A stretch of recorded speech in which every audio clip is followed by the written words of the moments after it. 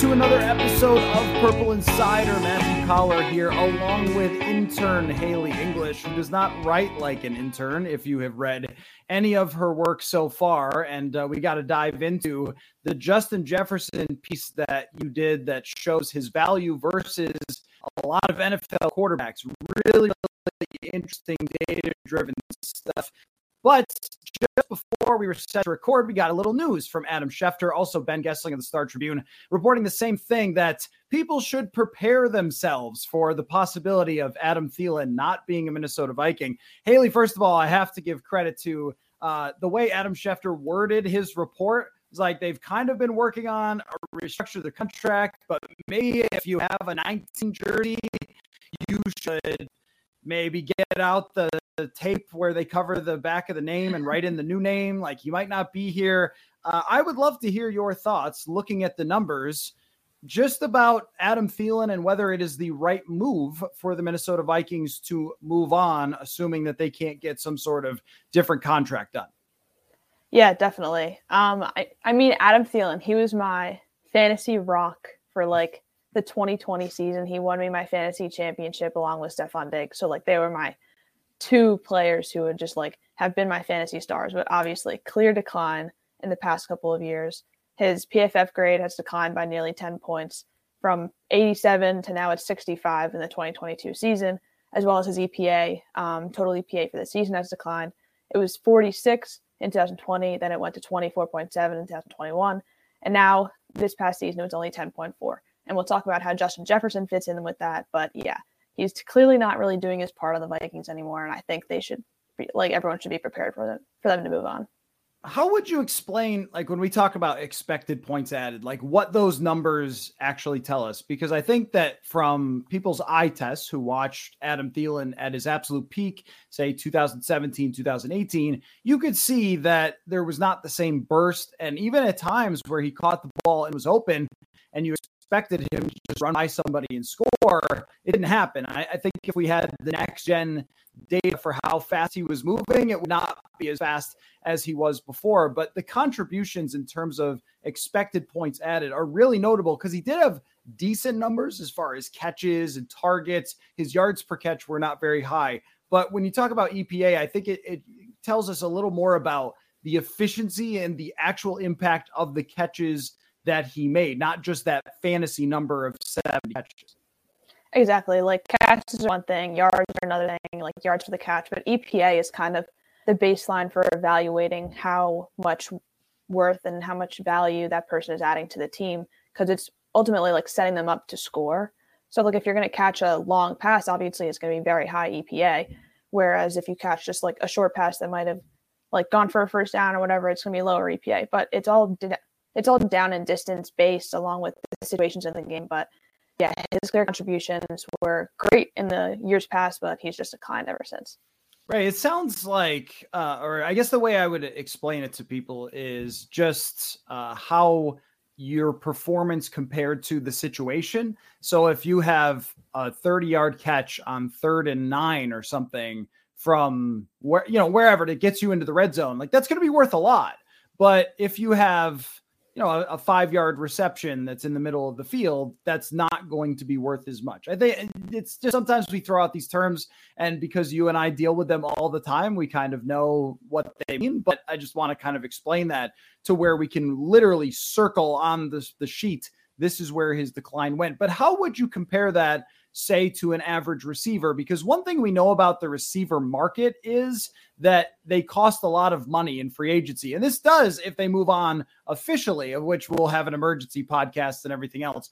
But if they do move on, it does open the door for receiver in the draft. But if they're looking at other positions on defense and things like that, the one thing that has to be taken into account is that finding receivers in free agency has always been a trouble for this team and is not the easiest with how expensive they are. So I guess how would you compare what he did EPA wise to somebody that they might find an average player to replace him? Yeah, I was looking at the receivers that are coming up this free agency, and there's not a lot of great names out there. I was looking at the rankings, and the top one was Jakobi Meyers. And I'm like, well, he hasn't even been great. So like, how much is it worth it for the Vikings to try to go and get him and maybe overpay for him as opposed to going to the draft and getting another one? So like Alan Lazard, DJ Chark, Paris Campbell, those are the other names on that list. And yeah, they're all decent receivers, but I think you might be able to get more bang for your buck in this draft, specifically with the receiver names coming out. Yeah, I totally agree. And it looks like a lot of the receivers are not going to go in the top 5 or 7. And we talked with Mike Renner of PFF about that, where he sees that as a potentially good area for the Vikings to chase a receiver. So I guess bottom line on this, Haley, before we talk about your Justin Jefferson article and some other things going on, is just that there's going to be a lot of nostalgia with Adam Thielen, and very personal for you and your your fantasy team. So I could see the hurt on your face as we're talking, but as tough as this is, I think that Kwesi Adofo-Mensah and Kevin O'Connell did a good job of preparing everyone for, we're not going to be bringing everyone back. And from a black and white, just this is the way it is, probably a good bet for the Vikings to make this move. Yeah, I think so. And the Jets just did something similar today. They just cut Braxton Berrios, and that was kind of a sentimental thing to keep him from last year. I know he had a great 2021 season, but he definitely didn't live up to that hype in 2022. And I think it was a good move to cut him and save some cap money for a potential quarterback that might be coming in. Right. I mean, that's just kind of reality in the NFL, is that you have to move on at the right time, because if you don't, then you waste a lot of your time. And really, you could say that they waited a year too long with Adam Thielen, and maybe should have moved on a year earlier before he had that decline and wasn't as effective as potentially somebody else that they could have brought in. So let's talk about your Justin Jefferson article. As I think maybe if Justin Jefferson's agent sees it, he's going to be very happy, because what you did was, and I'm glad we did the explanation of what expected points added is, you looked at how his stats in terms of PFF wins above replacement, which I think everyone understands is if you were to replace him with an average receiver, but like average off the trash heap, so an Albert Wilson or somebody like that, just this, a random replacement level player, how many points or how many wins above would he be worth? Which for the Vikings specifically this year, the answer was probably a lot of actual wins, because they played so many close games. But relative to the rest of the league, if you were to put him into a static situation and not, talking about the Vikings specifically, but you took the WAR and you took the EPA, so these sort of in-depth analytics, and compared them to, is Justin Jefferson really worth as much as a quarterback, which is kind of how they're treating him in his future. What did you find on that, Haley? Yeah, so we can talk about his wins above replacement value first, and it's just gone up every year. So 0.55 in his rookie year, then 0.61 in 2021, and then all the way up to 0.71 this past season. So he's slowly just become basically the entire receiving offense. His EPA ranks, we'll go to that quickly. His total EPA back in 2020 was 65, whereas all of the other receivers combined was almost double that. And then he's moved to this season having an EPA of 74.3. And I want to say that all the other receivers combined had an EPA of like 49. So he's become well over half of this receiving offense in terms of the production that's on the field, in terms of scoring points and everything. So by far the most productive receiver on the Vikings, and arguably the most productive receiver in the NFL. If we compare that to other receivers, he's in the EPA this past season, he's third behind Jalen Waddle and Stephon Diggs, and then his WAR value is tied for the highest with Tyreek Hill. So he's up there in every stat possible that you can calculate. But then if we compare it to quarterbacks, WAR kind of tells us that he's about the same value as a lower mid, like a far lower tier quarterback like Marcus Mariota. His WAR value is pretty much tied with his, where as you take someone like Jimmy Garoppolo or Derek Carr, their WAR values were just over 1, so 1.07 for Jimmy G and 1.24 for Derek Carr, and that was 26th and 23rd out of all quarterbacks. So WAR is telling us that Justin Jefferson probably not as valuable as a mid-tier quarterback, but EPA this past season will tell you that Justin Jefferson's total EPA is the same as the 9th best quarterback. So he was in the middle of Jimmy Garoppolo and Daniel Jones. So that's a different story. I like the EPA example a little more better, just because it kind of shows his worth stacked with quarterbacks, because WAR on quarterbacks is a little higher just because they're so valuable. But yeah, definitely pretty valuable to this offense. Yeah, I think the difference there is to try to parse through all of the statistics and kind of come up with here's the bottom line on this. It would be that wins above replacement, the replacement quarterbacks are so horrible as compared to the starters that it kind of messes with wins above replacement stats. So if you were to take even a bad Derek Carr season and put in Jarrett Stidham, you would have won several less games because Jarrett Stidham is still nowhere close to a bad Derek Carr. So that comparing it to receivers is harder. But when you talk about expected points added and how much he was worth, to be in the range, actual points wise, to say that he was worth this many points as a quarterback in the plays that both of them made is truly remarkable. Like, this does not happen very often. You're usually talking about quarterbacks kind of steamrolling every other position by far. And to actually be in that conversation and to be worth to your team by points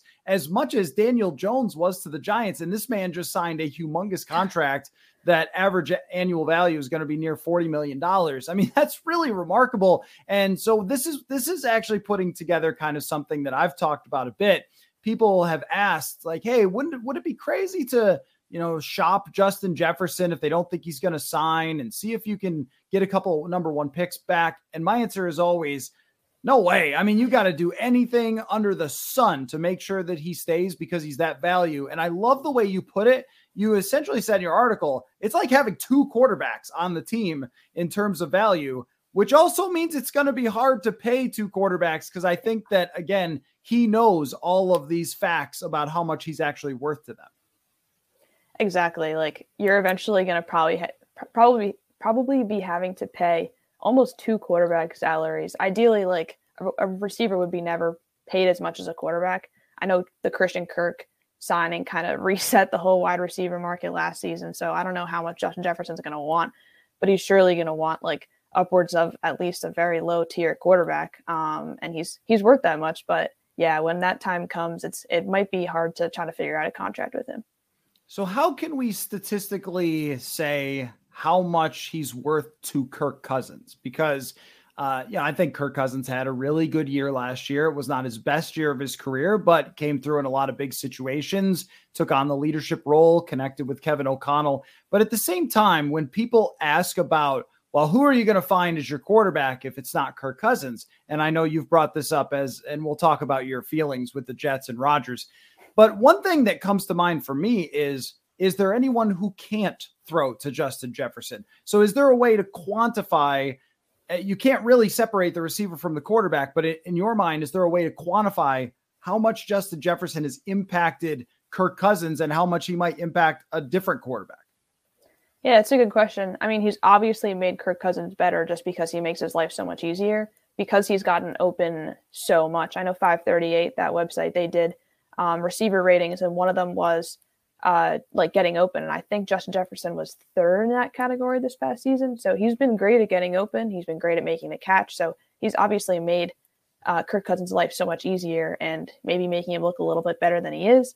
But then again, he's become this entire receiving offense that no other receiver has come close to anywhere near his production. So I think the Vikings are going to want to add another kind of decent receiver, one if they're getting rid of Adam Thielen. And we'll see how much his production is with Kirk Cousins compared to Justin Jefferson. And you just casually dropped in when you were going over the stats that he was worth like double all the other receivers combined for the Vikings last year. Like, oh yeah, by the way, it is not an exaggeration to say that he was their offense last year. And that's something that I wrote about. Kevin O'Connell knows that he needs to improve the running game, and we'll see what happens as far as Dalvin Cook goes. It seems like it should be an obvious decision, but you never really know when it comes to that. But I think the point is that if they have to replace the quarterback when Justin Jefferson is as expensive as he is, which seems like a foregone conclusion, you just can't afford both of those things. Don't fear, I guess, because you are the team that can offer the receiver who's going to help your future quarterback more than anybody else. So even in my mind, if you were to put a less talented quarterback on the Vikings with an improved running game and another weapon that was not at Adam Thielen's age a struggle, and Justin Jefferson, let's just say even if it was someone like Jacoby Brissett, and again, he's not anywhere close to as talented as Kirk Cousins, but could you still come up with similar type of production if you needed a filler quarterback or a bridge quarterback? I think you could. I think that these numbers sort of show that. And you had a great stat in your article that it was like 93% of the passes that were catchable for Justin Jefferson, he caught, which is an insane number, and over 50% of contested catches. Like everything points to this guy will make whoever you put into the mix a lot better. Exactly. I think that's kind of what's happened with San Francisco and Jimmy Garoppolo. Like, yeah, he's a decent quarterback, but he has all these weapons around him that are going to make him look so much better and make his life so much easier. So I think like Kirk's a good quarterback, but obviously not like Patrick Mahomes level. But I think if you put a worse quarterback in that system, Justin Jefferson's still going to get a lot of production, and the quarterback's going to look pretty decent no matter kind of who he is, as long as he's not turning the ball over every 5 seconds. But yeah. Yeah, and that's why when people rank quarterbacks, this is a pet peeve of mine, Haley, is when they rank quarterbacks, they're only ever ranked going into seasons based on two things: what they most recently did and where they were drafted, and what people think of their skill sets. And one thing that we don't put enough weight into is circumstance. And we saw this with Brock Purdy. I think Brock Purdy can play. Like, he gets rid of the ball quickly. He clearly understands offenses and defenses, and he's got some playmaking element to him. If he played for a bad team last year, Brock Purdy would not have been good. And there are some players who can overcome that: Josh Allen, Patrick Mahomes, and so forth. But most can't. I always think we should weigh our quarterback rankings by where the offense is expected to rank with that quarterback running them. Because last year, Jared Goff's in the top 5. The year before, their offense is terrible because they changed a lot about it. So I don't know what you think of that, but that's always like one of the things leading into a season. Like quarterback rankings, who cares? Like, we're talking about who's going to produce the most in the next season. And that's where Jalen Hurts shouldn't have ranked 22nd. He should have ranked top 5 because of the things he was going to have around him.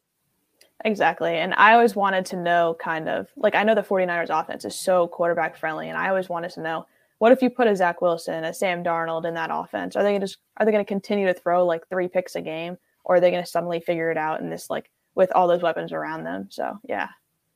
Maybe Sam Darnold. I'm not sure Zach Wilson would take the time to really want to even learn the offense. So I don't know, but maybe that's you rationalizing, and we will talk about our feelings regarding the Jets quarterback situation in a minute. But now I wanted to ask you this. It's a good transition.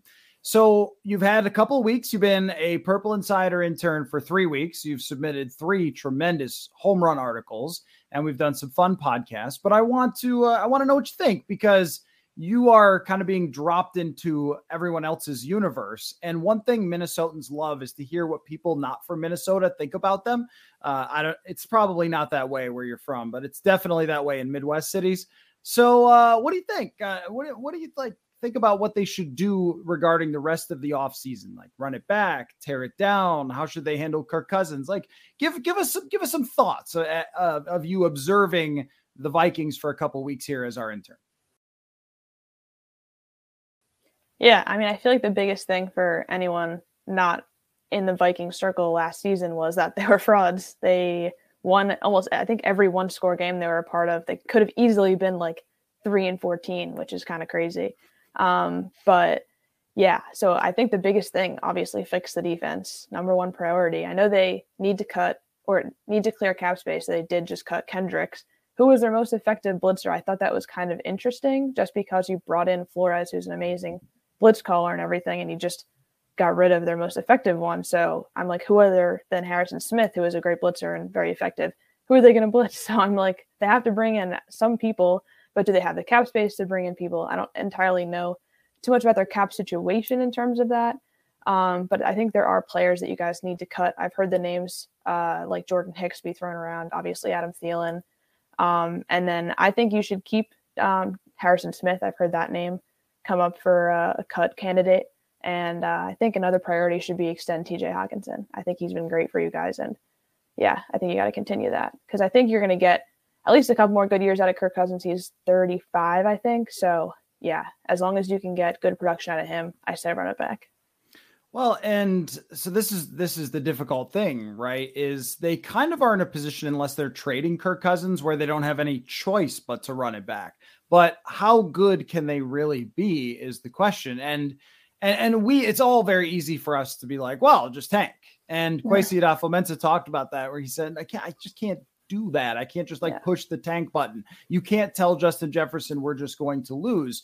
But in your mind, let's say perfect world scenario, everything they do works. How much better could they be for next season? Yeah, that's a good question, because you're going to need to know what the defense is going to look like. Let's say they perfectly draft a corner, they get another good wide receiver. I think they can be decent. They wouldn't be losing like too many players, because Adam Thielen had no production. Kendricks, I think that's maybe your biggest loss, but I think they can still be decent as long as they can hopefully win all the one-score games again next year. You got to start learning on how to blow out opponents instead of just keep it close and then hopefully win in the end on a game-winning 65-yard field goal. So I think, a little bit more of that kind of thing. Yeah, and then that's kind of what it comes down to, is you have to have a lot of the things go right that went right last year, and still you end up being eliminated by a mediocre team. But my thing would be, tell me if you agree with this, as long as you are taking this thing to a point at the end of next season where you're not having the same discussion, where you're not going, well, we're way over the cap again, and how are we going to deal with the quarterback situation? If you come out of this offseason with a competitive football team, but also a ton of answers about the future, I think that's a win. I think that's kind of the best case scenario in a world where you can't just get rid of everyone and just run back a garbage roster and win three games. You're just not in that position with some of the key players that you have. But if you have answers and you have cap space at the end of the day and draft capital at the end of the day and feel like you're in a good position to competitive rebuild this thing, that would be a win. A loss would be if you don't have those things. Exactly. As long as you make sure that Justin Jefferson isn't the one-man show that's kind of running the team, I think you're in a good place for next year. Yeah, I agree. Let's get into some of these other things. So I want you to share your feelings. That's what we do on the show quite a bit, actually. And it's always funny because, sometimes sitting in your seat right now is Jeremiah Searles, who is 6'5" and 275 pounds, but he's always willing to share his feelings. So that means you have to as well. Aaron Rodgers, Jets. Let's talk about that. Let's talk about your feelings. You've gone through a lot of bad quarterbacks with the New York Jets. And from a Vikings perspective, it's weird because that team, the Green Bay Packers, have had great quarterback play, elite, for 30 straight years. And weird, they've won a lot of games. I know the anti-QB wins people. They're going to have to explain that. But Aaron Rodgers, Jets, how would that make you feel? Oh, amazing. I was very high on Derek Carr, and then I get it. He wanted to sign somewhere that wanted him as his number one option. So the Jets have made it clear, Aaron Rodgers is their number one guy, kind of for a little bit now. So please just get it done. I love Joe Douglas to pieces because he just continues to fleece teams for no draft capital and get an amazing player. They just traded a 7th round pick for a starting safety and Chuck Clark today. So I was content about that. But Aaron Rodgers, I've been alive since 2001. And I looked this up. There's only been 6 seasons where the starting quarterback has played every game for the Jets in my almost 22 years of life. So yeah, you need a quarterback who's going to play a whole season and hopefully get you to the playoffs. I know the Jets had the longest playoff drought. I think Aaron Rodgers, with the pieces around the Jets, they're basically a quarterback away. And I think the Jets are the most intriguing option for him. They're kind of the only option out there right now because I think the Raiders have backed out. So I don't think the Packers want him back. So we'll see. I know they want to test out Jordan Love. Personally, I want to see what he can do. I think he's a good player. And I liked what he did against the Eagles. But I would love Aaron Rodgers on the Jets as much as a chaotic human he is. And we might be going through the same exact thing next year if he wants to play again. But I just want one good season with a decent quarterback. How good's it going to be, you think? Rodgers last year did not play particularly well. Also a weird situation where he didn't like them. They didn't like him, and they gave him all rookie wide receivers almost intentionally. This would be like if you're dating someone and then they start just not showing up to your, when you're going to go out and hang out, or not responding to your text messages, and then be like, oh, yeah, I guess we're still together. They want you to break up with them instead of you breaking up with whatever, you know what I mean? But the circumstance is quite a bit different, though. Garrett Wilson is clearly a rising star in the league. Their offensive line is good, but also the AFC is a monster beast. So what would your expectations be if that happened? I think they would definitely contend for the division. I know the Bills are going to be losing a couple key players on defense, so hopefully they'll regress. I mean, honestly, like I love the Bills, even though I'm like in the AFC East, so that's kind of always been like a conflicting thing. But obviously, Jets over Bills. But yeah, as long as we have better record than the Patriots, hopefully make the playoffs and maybe make some kind of run. That's where I think they can go. I think you add Aaron Rodgers onto a team who's like full of young stars and everything that almost made the playoffs with Zach Wilson and Mike White and Joe Flacco was quarterback last year. I think if you add some kind of continuity and a good quarterback, you're going to at least make the playoffs, and I'll be content with that. Isn't it interesting how everything revolves around expectations in the NFL? Because if I told Vikings fans next year, like, yeah, you make the playoffs, but your odds for winning the Super Bowl won't be good, then they would be like, then I don't care, then I'm not watching, then burn it down, because they've just been in this space for so long. It is funny that you mentioned how few full seasons have been played, because Kirk Cousins has played every game for the Vikings. And I know from your perspective that you've pretty consistently said, like, you should appreciate the fact that you have a real quarterback. And that's true. But when the expectation is set when he gets here that it's like Super Bowl or bust, it's been a bust, even with a fun season last year. But from a Jets perspective, you've been out of the playoffs for so long. The other part of it is also that they just couldn't draft a quarterback this year. So it seems, and maybe they could, but if you draft a quarterback to a roster that's fully developed and ready to win, then the timelines might not exactly match up. But do you think that this is the best option, as opposed to, say, taking all that draft capital that they have stacked up and trying to get into the top 10 and trying to draft a quarterback instead? No, I don't think they should take any of their draft picks and move up to get a quarterback. Because, like, I mean, we'll talk about the rookie quarterbacks in a little bit, but I don't know how much I believe in all of them to like start right away and get it done and go to a Super Bowl. Like, that's absolutely insane. You can't do that in your first season. I know Patrick Mahomes is kind of insane and has been doing that ever since he started. But yeah, I think you got to put in a win now quarterback in that roster and then deal with whenever it, like, if it's Aaron Rodgers, if he retires next year in 2 years, then you'll deal with that when that happens. But this is your best window right now with everyone on rookie contracts and everything. Yeah, I always look at legends through a different lens, where with Rodgers, though the numbers might tell you this is going to be a pretty hard task for him to make them a Super Bowl contender, Peyton Manning and Tom Brady both kind of seem to be at the end of their careers when they change teams, and Favre. And Favre ends up obviously coming here from the Jets and doing what he did. But these guys are just different animals than it is for everybody else, where everyone else can talk themselves into Carson Wentz or some other quarterback coming to save them, and you can laugh at them. But in this case, I think that is a legit plan for them to really compete potentially for a Super Bowl, just very hard in the AFC. Do you think that Packers fans, because this is a weird thing that I've seen on twitter.com, where I just kind of scan what other reporters and fans and stuff are saying for other teams, but they seem to be totally ready for the Aaron Rodgers show to be completely done. They want to move on to Jordan Love. And again, I guess expectations and what you've dealt with for a long time really dictates how you feel about stuff. But should Green Bay Packers fans feel that way, like ready to move on, had enough of the Rodgers show and everything else, and let's start kind of a new era, or should they be a little more hesitant to let go?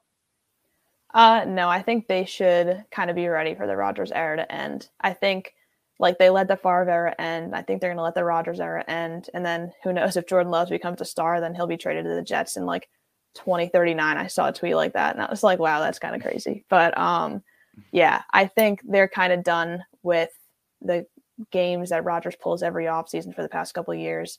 And he didn't do well last year just because he was put in a situation that kind of wasn't favorable to him. I feel like tensions were kind of high. So I don't think they want to deal with that this season. They want to see what the guy they drafted can do. And that makes a lot of sense for them. So yeah, I think they're justified in that. I think so too. And they've got to find out. They have to find, they know what Rodgers is going to bring them, and they know what they need to potentially win with Rodgers next year, and they don't have it. They don't have an elite defense. They don't have an elite group of weapons, and there's no way to change that with his contract find out if Jordan Love can play, and then you can build around him in the future if he's really good. And if he's not, then you know that you're going to have to probably have some down years and find someone else. It is just funny, though, that this is a fan base where most people, even if someone is my age, they have never really seen the Packers be bad and have a bad quarterback situation. Maybe a little bit of shell shock if Jordan Love is not good. Now, here's a rumor I want to run by you, Haley, that I had my eyes bug out of my head a little bit at. Scott Zolak, a classic backup quarterback who had the worst arm in Tecmo Bowl 3 or 4, I think. So what you could do, and this is old video games, I don't know if you're a video game player, but you could tap the button very lightly and he would throw it way up in the air. And because he had the worst arm, but because in the game, the guy could throw it the entire length of the field, the ball would go up out of the screen and then come down like 8 seconds later when you threw the ball with Scott Zolak. So that's the only way I really know him, is through that very old video game. But he said that he thinks Tom Brady could come back with the Dolphins. Do you think that's a good idea for anyone, for Brady or for the Dolphins, who seem to be kind of obsessed with the idea of having Tom Brady? I don't think so. No. One, I don't want Brady back in the AFC East. I've dealt with that for far too many years, and I celebrated and cheered when he threw that pick six against the Titans to end his career as a Patriot. That's my favorite play in NFL history because the Jets don't have any good ones. And yeah, so I loved that. So I don't want to see him back in the AFC East. And two, like, I don't think he's necessarily good anymore. He's old, and I think it's finally catching up with him. He may not believe that, but he had like a stacked group at the Buccaneers this past year and just literally barely won the division, couldn't get it done. So I don't know what Miami's thinking, if this is true and everything, but I think they try one more year with Tua. I don't know if he'll stay healthy or anything. We'll see about that. But yeah, I think a 1 year thing with Brady wouldn't be a good idea, especially because Brady needs a good defense. He's always needed a good defense, and Miami kind of doesn't have that now. And they just cut, I want to say, their best corner. So yeah, it'll be interesting.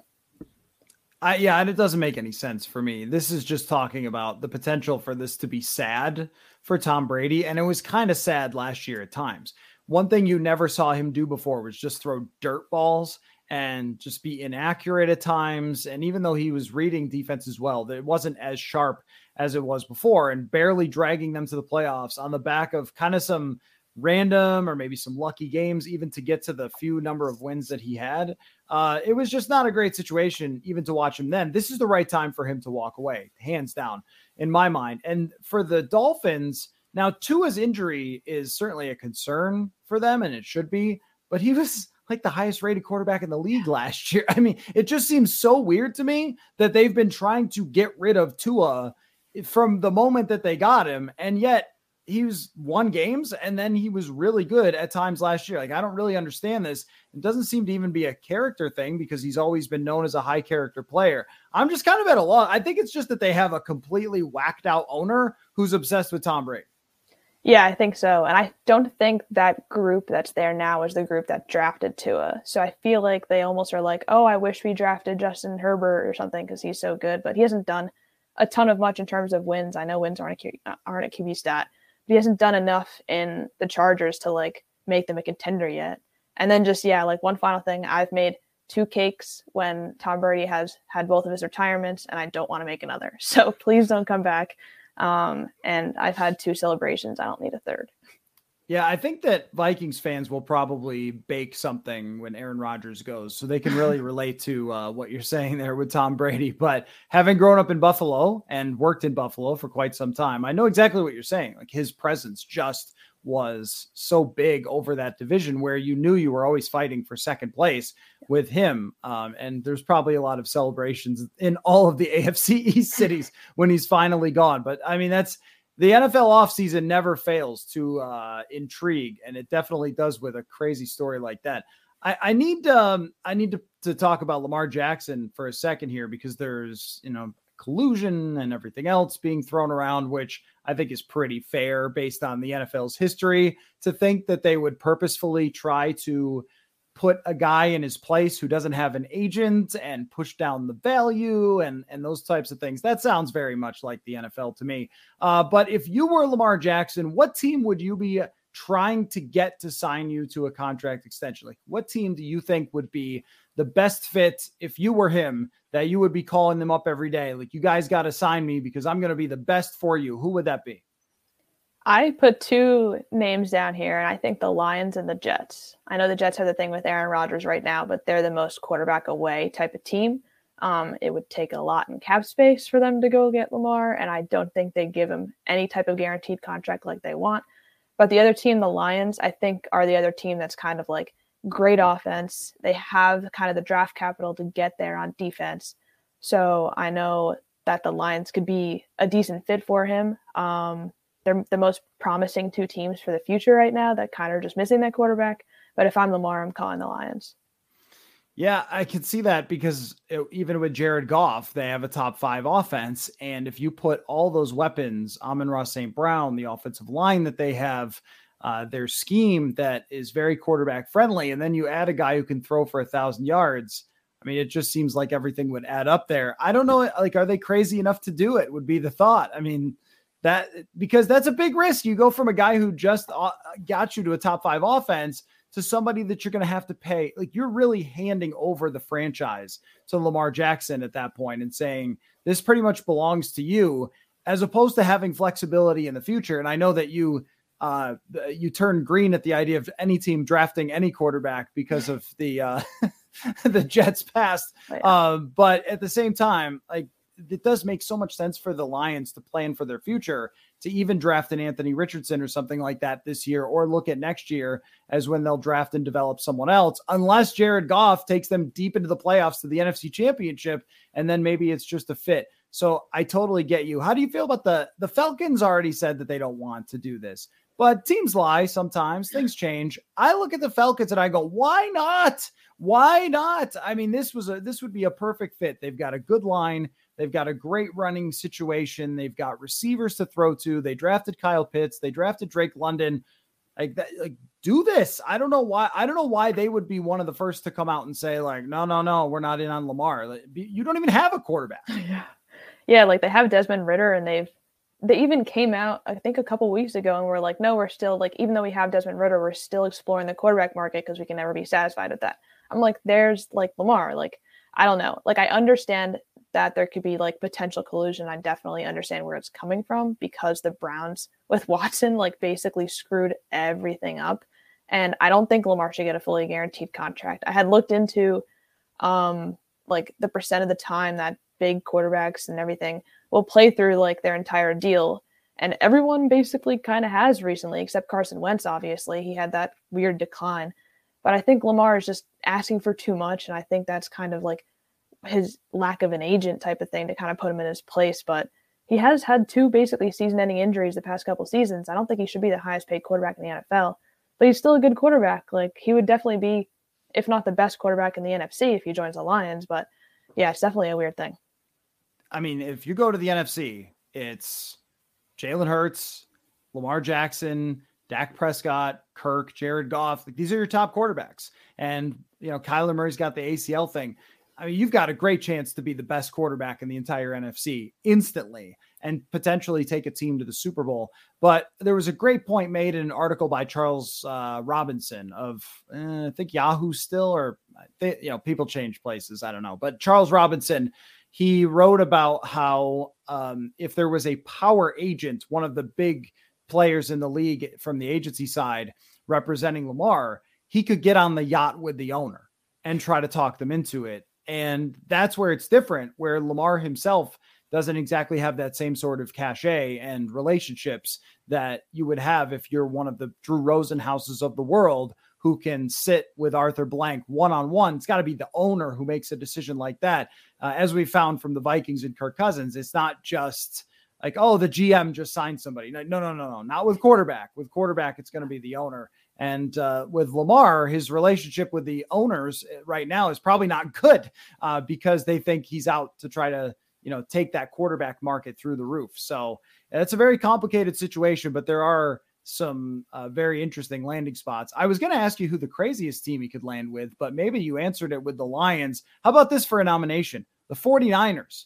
I don't know how they would afford it, but they'll figure it out, I guess, if Lamar's going to come there. I think that would be the craziest. Kyle Shanahan, Lamar Jackson. Yeah, I think it would. And that system is so quarterback friendly and everything. So he would obviously do great there. They'd benefit from a running quarterback that Trey Lance kind of hasn't really developed much into. I know we've seen like 2 games from him, so it's not like the biggest sample size at all, but it would definitely be fun to watch him play on the 49ers. Yeah, it would be nuts. And you think about what they do with their running game, then you add a quarterback like that to it. That's why they drafted Trey Lance, I'm sure. So, all right, coming out of the combine, this is the last thing I have for you. What's your quarterback order? We know there's going to be 4, or I shouldn't say we know anything. We are confident that there are going to be 4 taken pretty high. Of those 4, how do you feel like you would shake them out as of today? Yeah.